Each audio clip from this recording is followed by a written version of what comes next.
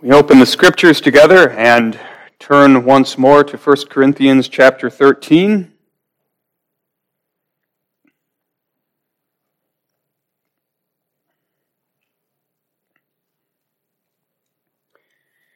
We'll read the chapter together, and in our series we are up to verse 7, which will be the text this evening.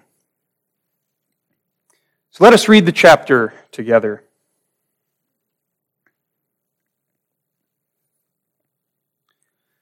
Though I speak with the tongues of men and of angels and have not charity, I am become as sounding brass or a tinkling cymbal. Though I have the gift of prophecy and understand all mysteries and all knowledge, though I have all faith so that I could remove mountains and have not charity, I am nothing. Though I bestow all my goods to feed the poor, though I give my body to be burned and have not charity, it profiteth me nothing. Charity suffereth long, and is kind. Charity envieth not. Charity vaunteth not itself, is not puffed up, doth not behave itself unseemly, seeketh not her own, is not easily provoked, thinketh no evil, rejoiceth not in iniquity, but rejoiceth in the truth, beareth all things, believeth all things, hopeth all things, endureth all things. Charity never faileth. But whether there be prophecies, they shall fail. Whether there be tongues, they shall cease. Whether there be knowledge, it shall vanish away. For we know in part, and we prophesy in part. But when that which is perfect is come, then that which is in part shall be done away. When I was a child, I spake as a child, I understood as a child, I thought as a child. But when I became a man, I put away childish things. For now we see through a glass darkly, but then face to face. Now I know in part, but then shall I know, even as also I am known. And now abideth faith, hope, charity, these three, but the greatest of these is charity. Once again, I call your attention to verse 7. Where the subject is charity, love. Love beareth all things, believeth all things, hopeth all things, endureth all things.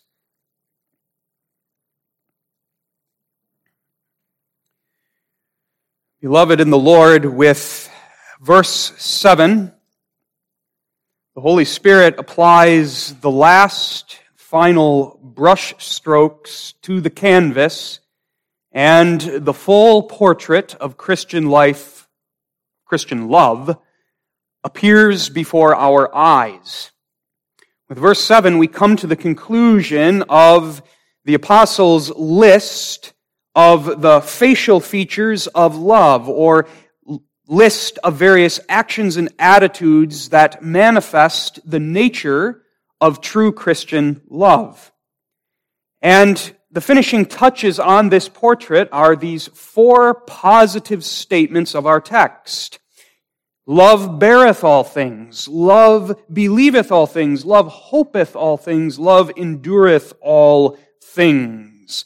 And that brings now the Bible's description of Christian love here to its climax. Here we see what love looks like in all of its spiritual beauty. And as we come to this last part of the description of love, we want to notice that the unifying idea of these four positive statements in our text is the strength or the power of love. Even though that word strength, that word power is not found in the text, that's what's being conveyed by the repetition of the phrase, all things. That shows us the strength, it shows us the power of Christian love. False love, the love of the world, the so-called love of the sinful flesh, which is really self-love and self-seeking, you can't say these four things about that kind of love. Self-love, false love, the world's love may bear a few things, but certainly not all things. May believe a few things, but certainly not all things. Maybe hope in a way for something, but doesn't hope all things. Certainly doesn't endure all things. But what the text sets before us here is the strength of true love as it is worked in the heart of the child of God by the Holy Spirit.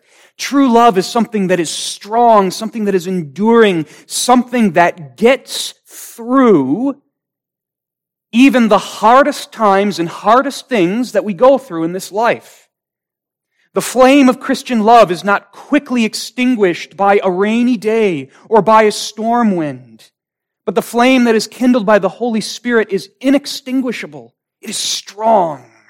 It is strong.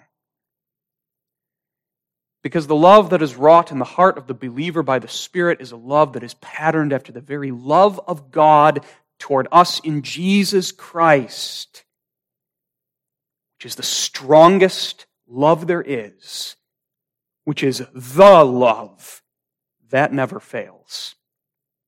So let's tonight look at these finishing touches that the inspired apostle puts upon the portrait of love.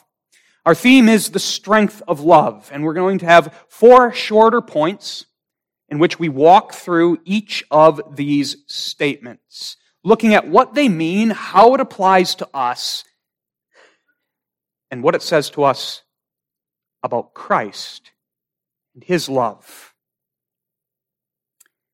Protective. That's the first point. And that word that I've chosen for the first point, protective, indicates that there's a question about how best to translate the first part of the text. Love beareth all things. That word, beareth, in the original tongue has 2 distinct meanings. It's a word that can be used to mean 2 different things. Translated beareth, it has the idea of bearing up under a weight or being forbearing towards another person, having patience and long-suffering towards them when they wrong me or are difficult to deal with. And in that case, it harkens back to the beginning of verse 4. You remember the very first characteristic of love set forth in verse 4 is that charity suffereth long, is long-suffering. And you remember that word means love bears long with people who bother us, who wrong us, who are difficult to deal with. Love is patient with others. And that idea recurs here, and that's how our King James translates it. But there is a second meaning to this word beareth, and the second meaning is to cover. And I personally favor this interpretation of the word because it adds something new to the passage. It's not simply a repetition of the idea that we find at the beginning of verse 4. The word bear can mean cover. Cover. Something that covers you, hides you beneath it. In fact, this word, beareth, is connected to the Greek word for roof. It's really a verb derived from the word roof. And so that's a picture that we can have in our minds here. Covering as with a roof. And that's where we get the idea of protection. Protective. A roof covers you to give you protection from the wind, from the rain, from the snow, from the hot sun of the summer months. Charity covers like a roof. It hides the beloved beneath itself. It shelters. It protects. It fends off, wards off that which would do harm or cause discomfort to the beloved. That's the idea here, and that's what we're going to concentrate on in the first point. Since we've already looked at how love bears with other people, we're going to focus here on how love is like a roof that covers and protects. Love is protective, and that fits, again, with the definition of love that we've been operating with throughout this series, that love is the committed pursuit of the true good of another person through the giving of self. Love is protective. Love is focused on the safety of the person I love, caring for them, even giving of myself for them, to shelter them, to protect them. Love doesn't want harm befalling the beloved. Love is protective. Is protective in its very essence. And so, when the will of God is revealed to us, love the Lord thy God with all thy heart, soul, mind, and strength. Love thy neighbor as thyself. Part of that love is protection. Now you might say, how in the world do we protect God? Our love for God is protective, but that doesn't mean that we protect God from harm. God cannot be harmed. We are the creatures who are in need of His protection. But when we speak about a protective love for God, we mean a love that is zealous for the protection and the defense of the glory and the honor of His name. As the children of God, we exercise protective love by defending His name and certainly striving ourselves not to take the name of our Father in vain. But the focus, as we know in 1 Corinthians 13, is on the second part of the two great commandments. Love thy neighbor as thyself. Love for the neighbor is love that protects the neighbor by covering the neighbor as with a roof. So now there's three main ideas that I want to draw out here and explain. How does love cover the beloved like a roof covers? Number one, perhaps this biblical idea jumped right into your mind. Love covers a multitude of sins. Love protects the neighbor by covering his sins, his faults, overlooking them. A couple of verses. Proverbs 10, verse 12. Hatred stirreth up strifes, but love covereth all sins. Most well known as 1 Peter 4, verse 8. And above all things, have fervent charity among yourselves. Have fervent, zealous, warm, living love among yourselves. And then the apostle concludes the verse by describing one of the foremost activities of such fervent love. For charity shall cover the multitude of sins. Now, as we unpack the idea of covering a multitude of sins, the initial question we need to answer is, what kind of sin does love cover? And we must be clear on that, because the idea is not that absolutely every single sin must be covered or hidden from view. That's not the point. There are some sins which we ought not to cover, and it would be unhealthy and unloving to cover. Such sins would be gross public sins, which give public offense, crimes which are punishable by the magistrate and ought to be reported to the magistrate, or such grievous sins that make the perpetrator a potential danger to others in the community or in the body of Christ. Such gross public sins or sins that make the perpetrator a potential danger to others ought not to be hidden, ought not to be covered up, but ought to be made public. And the public exposure of such sins is an act of love. It's an act of love for the sinner that he may be brought to repentance, and it's an act of love for the community and for the church family that they may be duly warned. So when the Bible teaches us love covers a multitude of sins, it is not teaching us that absolutely every sin must be kept on the low and not made public. There are some which must be. An outstanding example would be child sexual abuse. That ought to be made public. But rather, the text here is talking about private sins. The sins that are not of a gross nature giving public offense, but the everyday faults and failures, sins that we commit against each other. And now, in describing these sins, we're not saying that they're minor sins. Many of the sins we commit against each other are serious sins that do hurt. When we in our marriages lash out in anger towards one another and fling bitter words at one another, those words, though in the moment we might think, this isn't something that's a big deal, I just spoke out in anger, they can do real harm. We mustn't minimize. When we're talking about sins that are the everyday, frequent sins that we commit against each other in our relationships, in our homes, husbands and wives, parents and children, brothers and sisters in the body of Christ. Love covers that multitude of sins. And what that means is that love does not fixate on those sins so as to hold them against the beloved. Love does not continually dredge them up. Going back to previous verse, love does not keep a record of wrongs. Love does not hold on to those things in order to use them as a club with which to bludgeon the other person when I need leverage against them or when I just want to shame them because I'm upset with them. But love exerts itself to pass over the sins of another and to wipe them away with forgiveness. And often this means in our everyday life with one another, it means passing over that thing my wife or my husband said. And while it may have rubbed me wrong, it may have been hurtful, in love, I choose to let it be. As it were, I absorb the offense into myself and let love cover it. Let love cover it. Proverbs 19 verse 11 says this, "The discretion of a man deferreth his anger. It is his glory to pass over a transgression."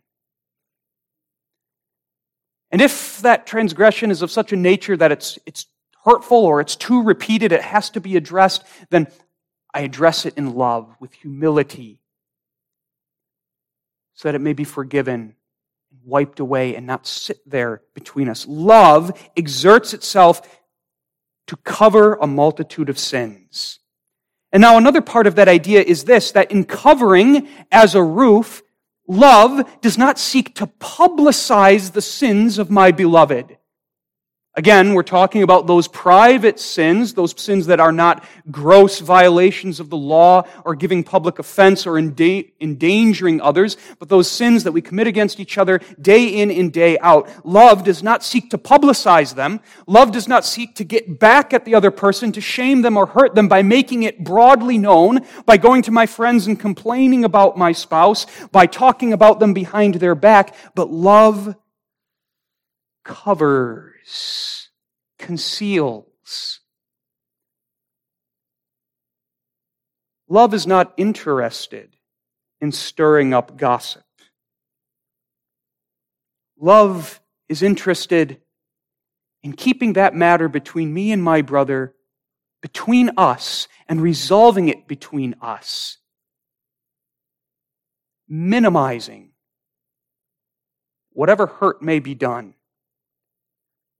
Love doesn't broadcast the faults of one another, but covers over.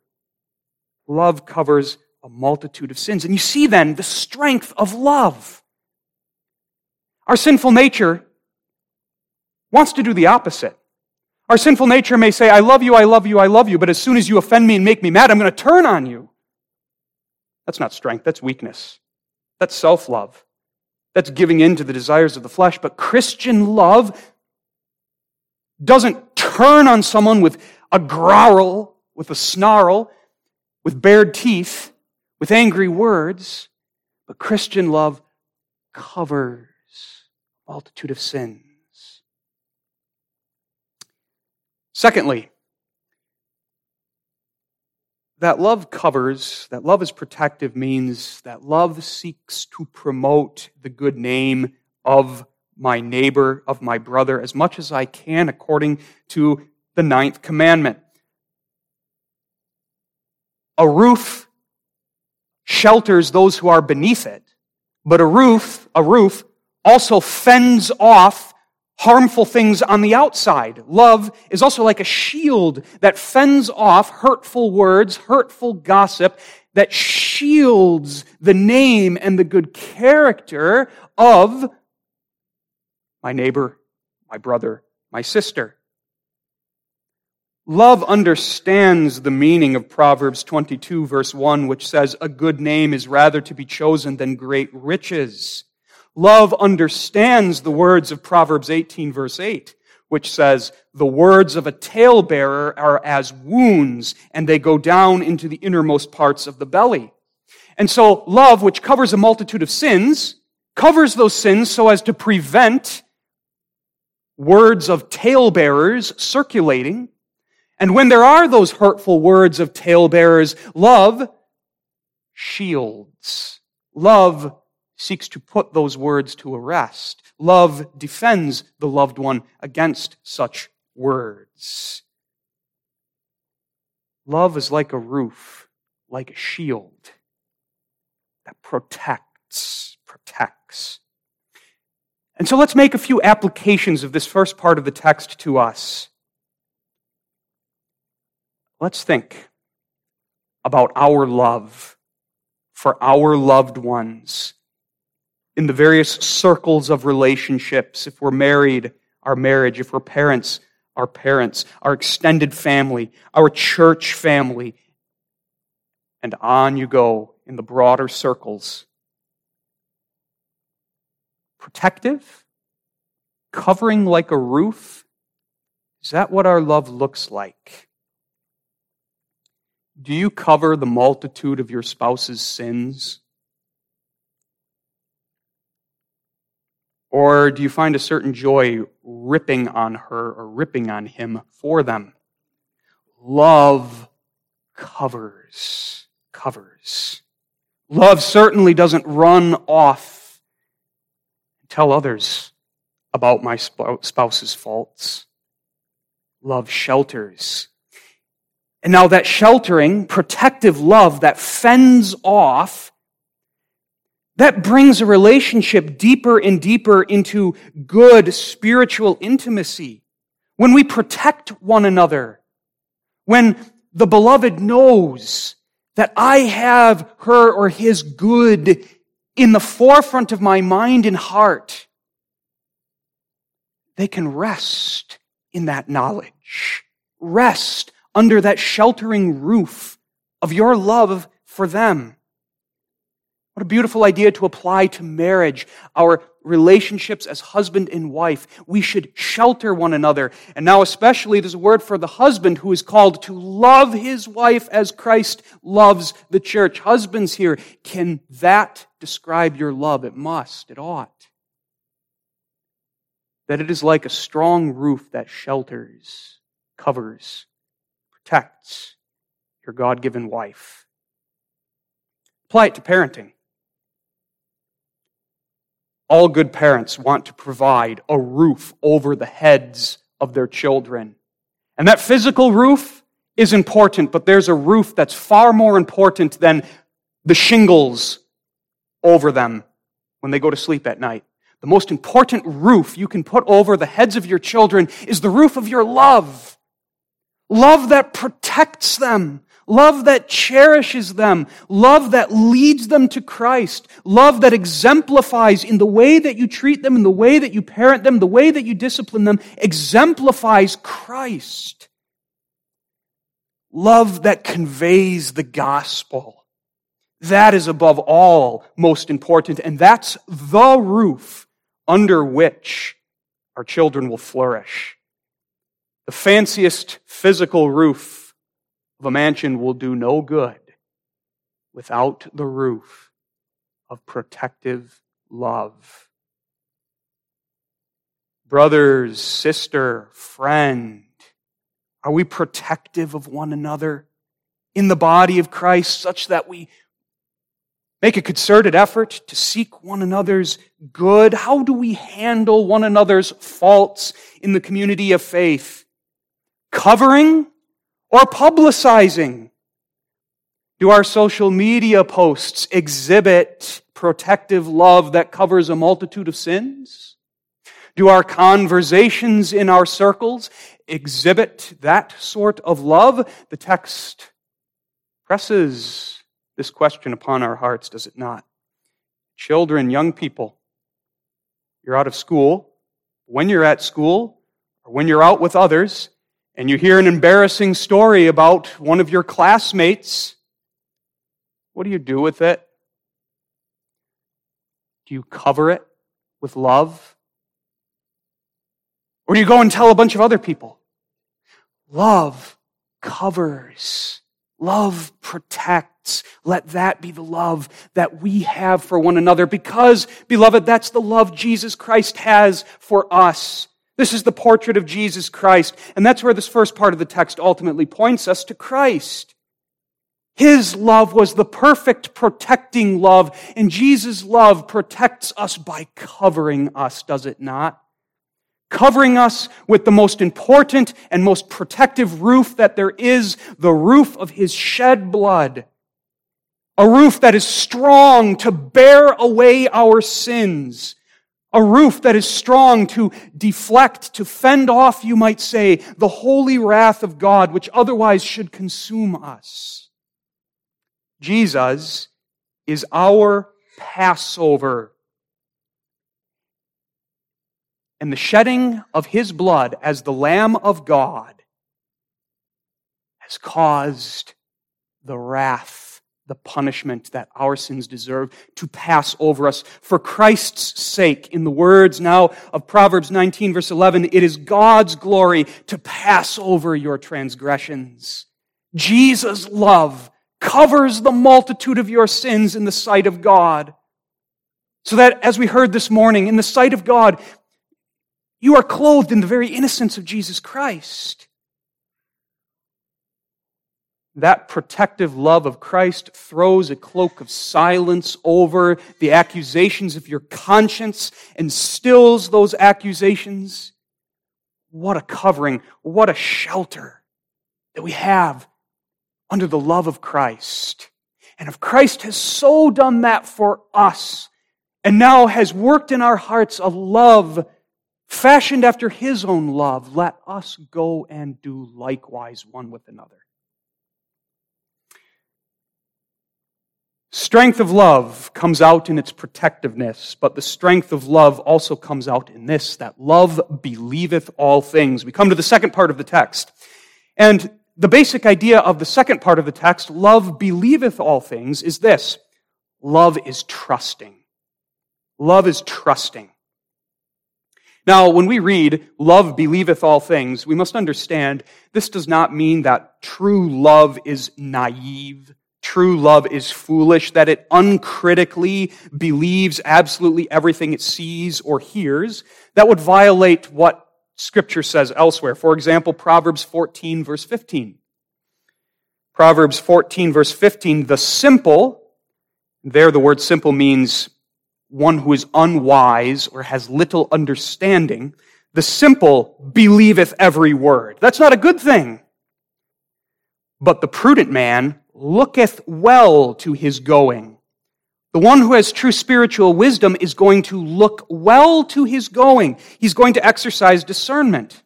And that fits with the verse that immediately comes before our text that we looked at last week, 1 Corinthians 13, verse 6, which says, love rejoices not in iniquity, but rejoices in the truth. That means love is discerning. Love discerns the truth from falsehood. Love discerns righteousness from unrighteousness. And so when the text says, love believeth all things, it's not teaching us to be gullible, naive, and foolish. All things here does not refer to all things without exception. In the Bible, it usually doesn't. But rather, all things refers to all things that are consistent with truth and righteousness. All things that are agreeable to the will of God. So now, the meaning positively. Love believes all things. This means especially two things. First, love is disposed to trust.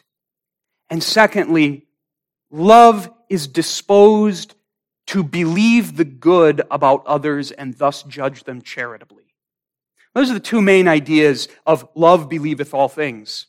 Love is disposed to trust the one you love. Love is trusting. And that makes sense. Think of a relationship in which there is no trust, where there's suspicion, harbored, say, by a husband and a wife against the other. love's nowhere to be found in such a relationship.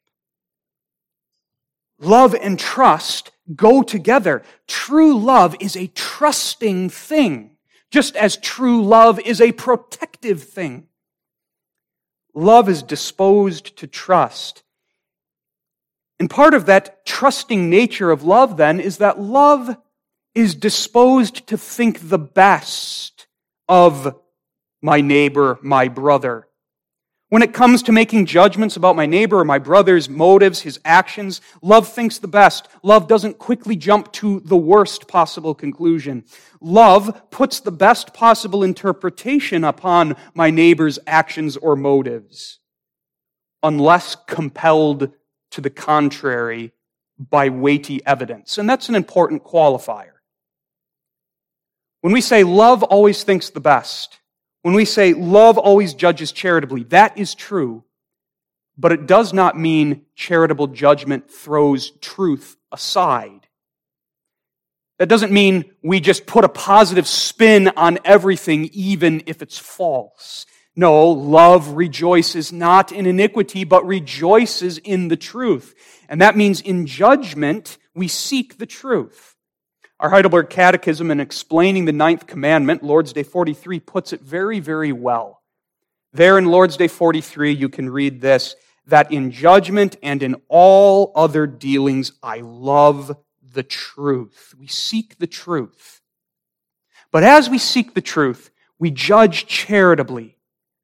We choose the best light in which to view my neighbor. I don't quickly jump to uncharitable conclusions or negative conclusions unless there is a firm basis in fact for doing so. And then when I do so, I don't treat them harshly or unkindly. I don't get to jettison the rest of the things that we've learned in 1 Corinthians 13, that love is long-suffering, love is kind, love vaunteth not itself, is not puffed up. No, even as I am directed, pushed by evidence to make judgment according to truth that may be very negative about my neighbor, I do so still charitably, kindly.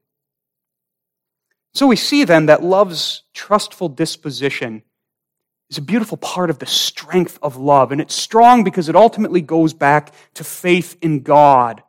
True Christian love arises out of faith in God. And love is trusting ultimately because the believer trusts in God, that God is in control, that God is working all things for my good, and that even the evil that I face in this life,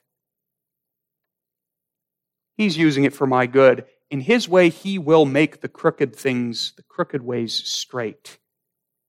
Faith in God strengthens us and enables us to love one another with love that is trusting, yet not naive or foolish.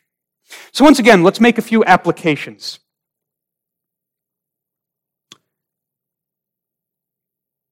In our relationships, let us cultivate trust. So important.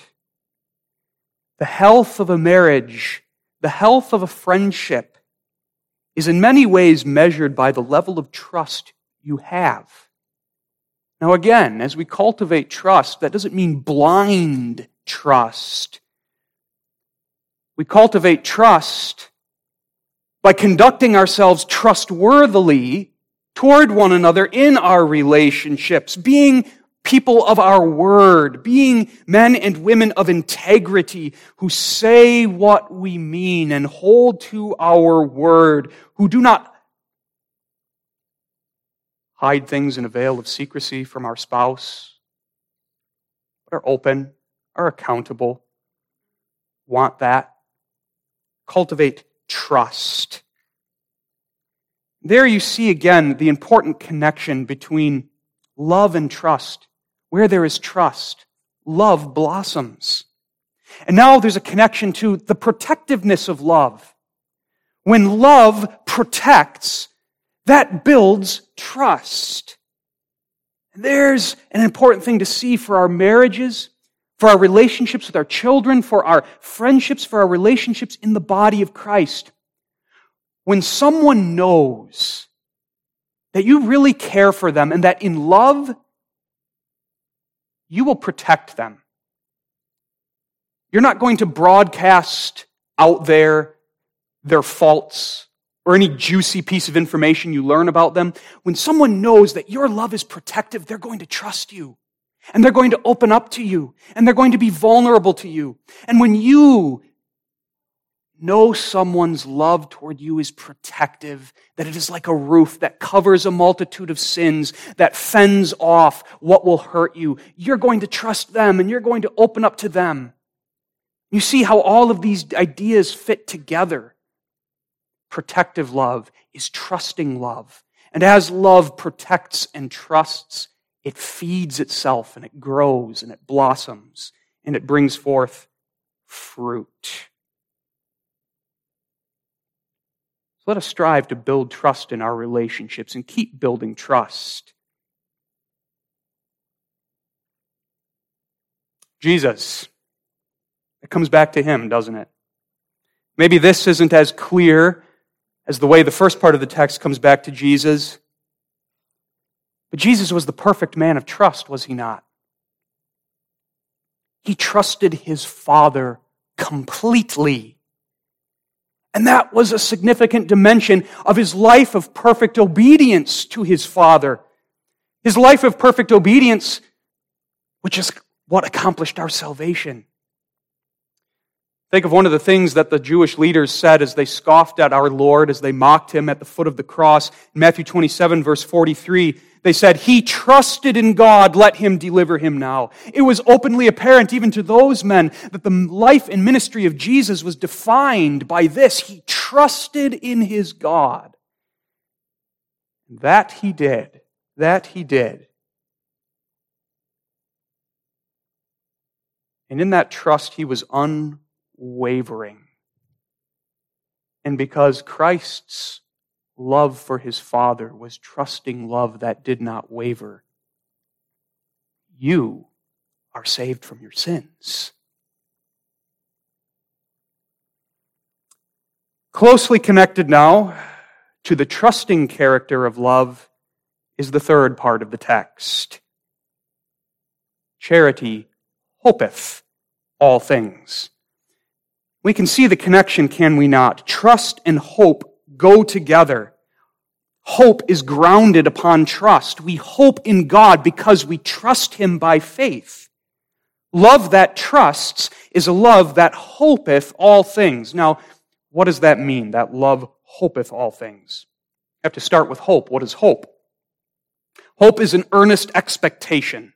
An earnest, that is a deep felt, convicted expectation, an anticipation for something that's certain. Philippians 1 verse 20, Paul says this, "According to my earnest expectation and my hope." And that word "and" there isn't meant to link two different things. What it's saying is, my earnest expectation, which is my hope. Hope is an earnest expectation. For what?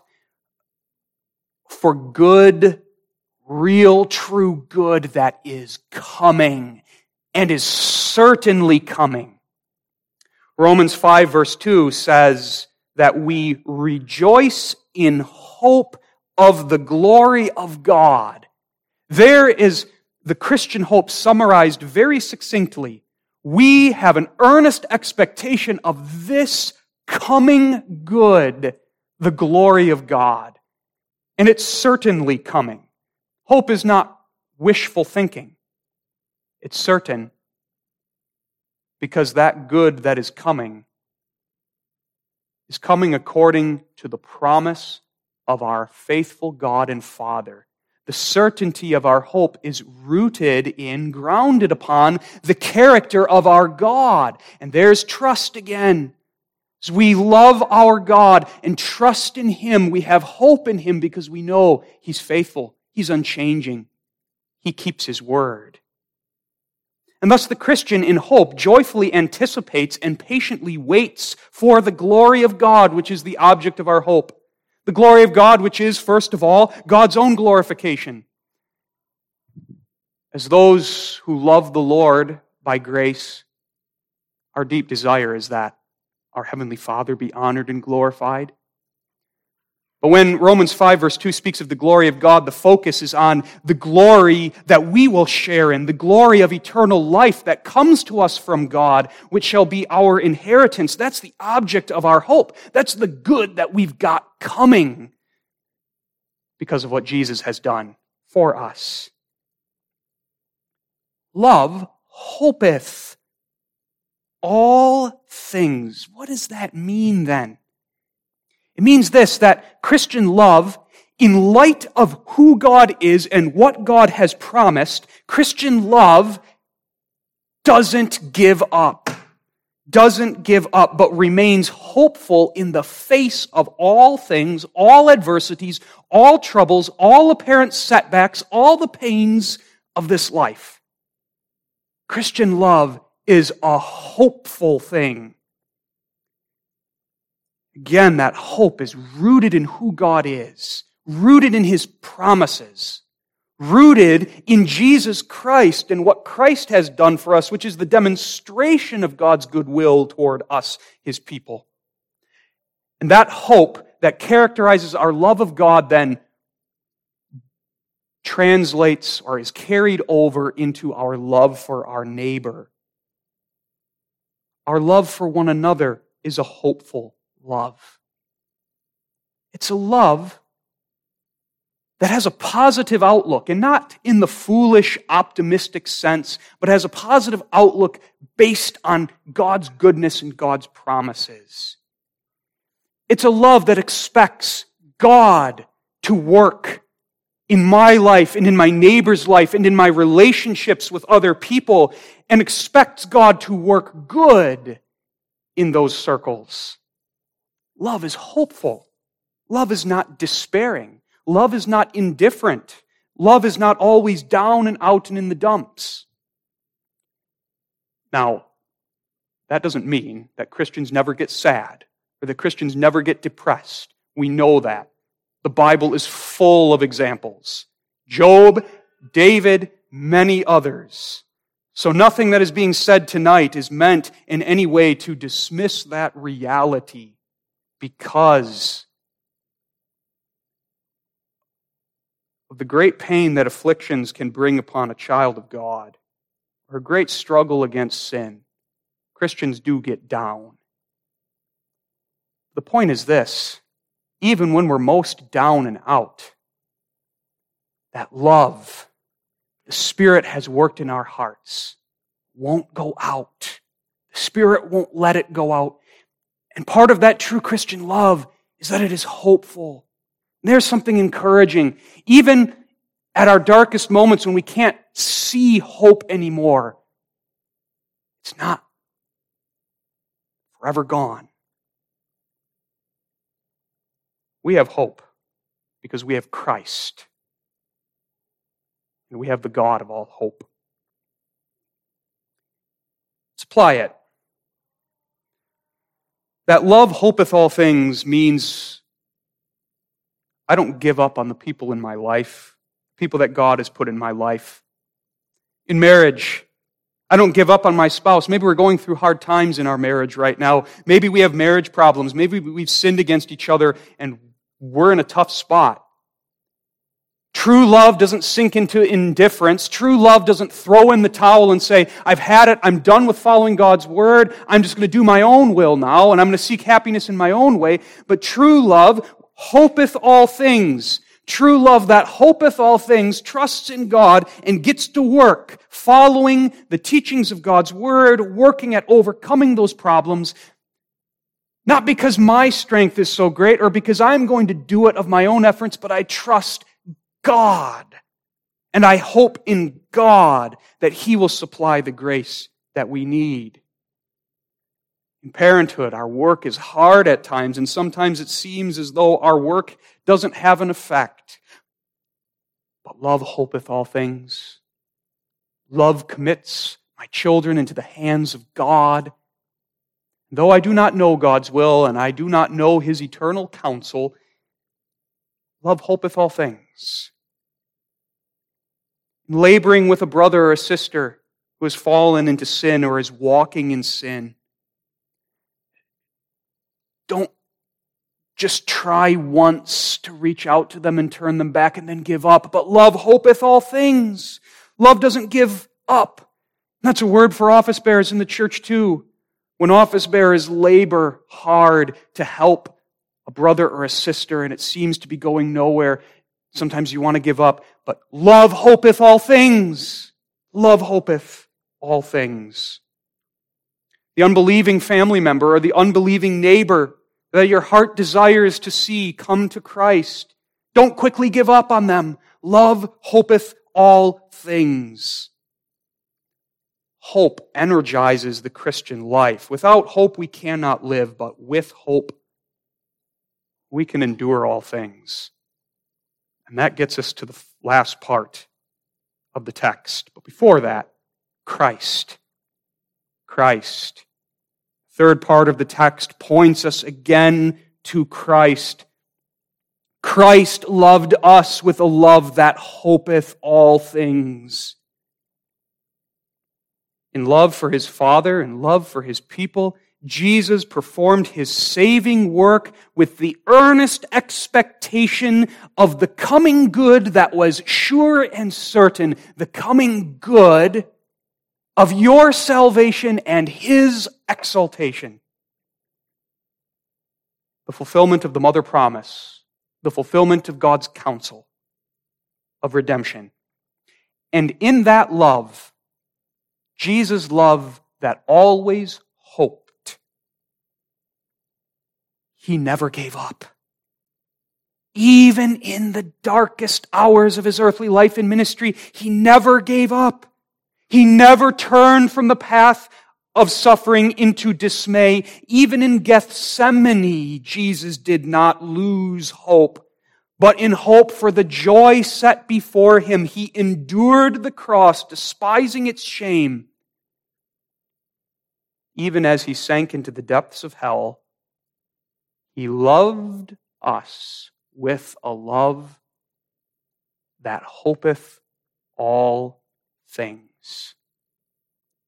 And the earnest expectation of Christ is accomplished because he hoped. You have an unshakable hope. Following from that hope, then, is endurance. Endurance. Love protects. Love builds trust. And based on that trust, love hopes. And when you hope, you're enabled to endure. Hope for future good strengthens us to endure present adversity. And that's where verse 7 ends. Love endureth all things. And the idea of this last part of the text is this: love perseveres through everything. And the portrait of love comes full circle, does it not? Beginning in verse 4 with love suffereth long, love is patient. It ends where it started. Love perseveres, endures, is another way of saying love is long-suffering. Love is patient. Now, these two words are different words. In verse 4, the emphasis is on patience towards other people. In the end of verse 7, the emphasis is on patience, especially towards those afflictions that are laid upon us. They might come from other people, but often they come from circumstances or things that happen in our life according to the sovereign providence of God.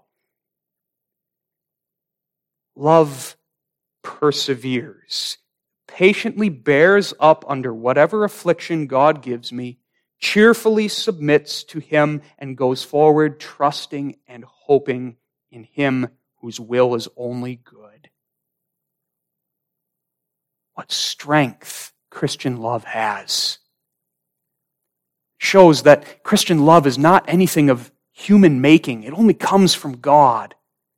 Because the afflictions, the hardships of this life would smash anything else to pieces. The beautiful thing is, Whom the Lord loveth, he chasteneth. When God afflicts, he uses it to strengthen the love he has worked in our hearts. He uses affliction to draw us closer to him, to loosen our ties and our interest in the things of this world and lift our eyes up to him. He uses those afflictions to bring us to our knees before him. Sometimes we need that. To cause us to depend upon him as our Father once again. And in that, he strengthens the love he has put in our hearts. And that resonates with experience, does it not? It doesn't mean afflictions are nice. It doesn't mean we want them. It doesn't mean that they're a pleasant experience. But how many of us can say, looking back on an affliction the Lord gave me, that God gave that to me in his love. He used it to strengthen my love for him and to strengthen my love for God's people, or my spouse, or my children. Though it hurt so much, it was good that we as a family went through that because it brought us together. Whereas affliction might scatter unbelieving people and drive them apart, for the believer, love is strong and perseveres.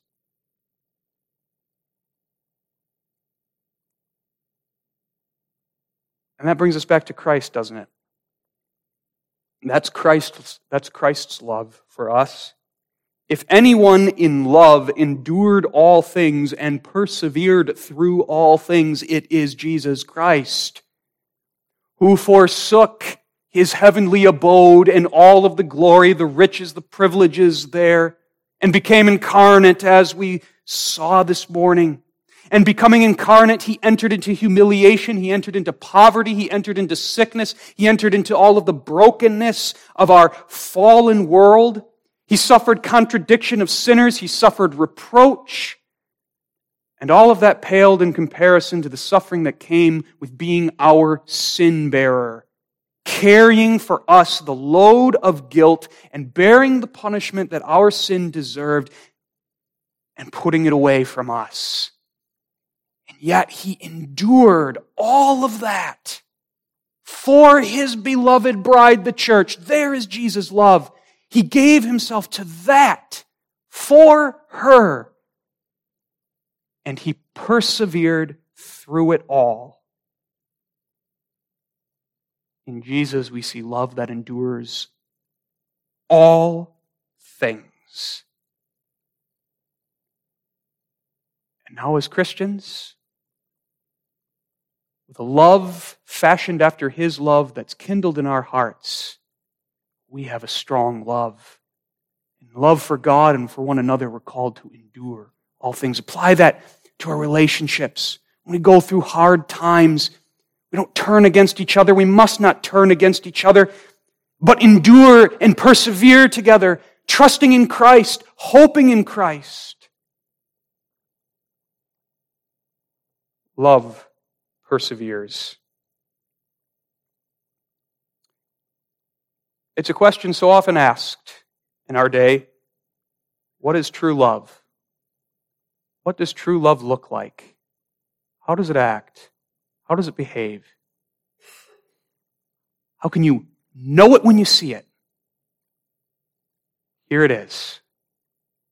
Charity beareth all things, is protective, believeth all things, trusts, hopeth all things, endureth all things. Amen.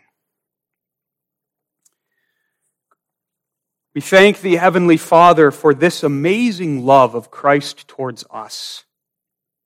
Love that has saved. Love that has given us all. Now, as thy people, what a privilege it is to be given this spiritual gift, this fruit of the Spirit, love. Grant that our love for one another may look like the portrait thou hast painted upon the pages of Holy Scripture. Grant it by thy grace and by thy Spirit, for Jesus' sake. Amen.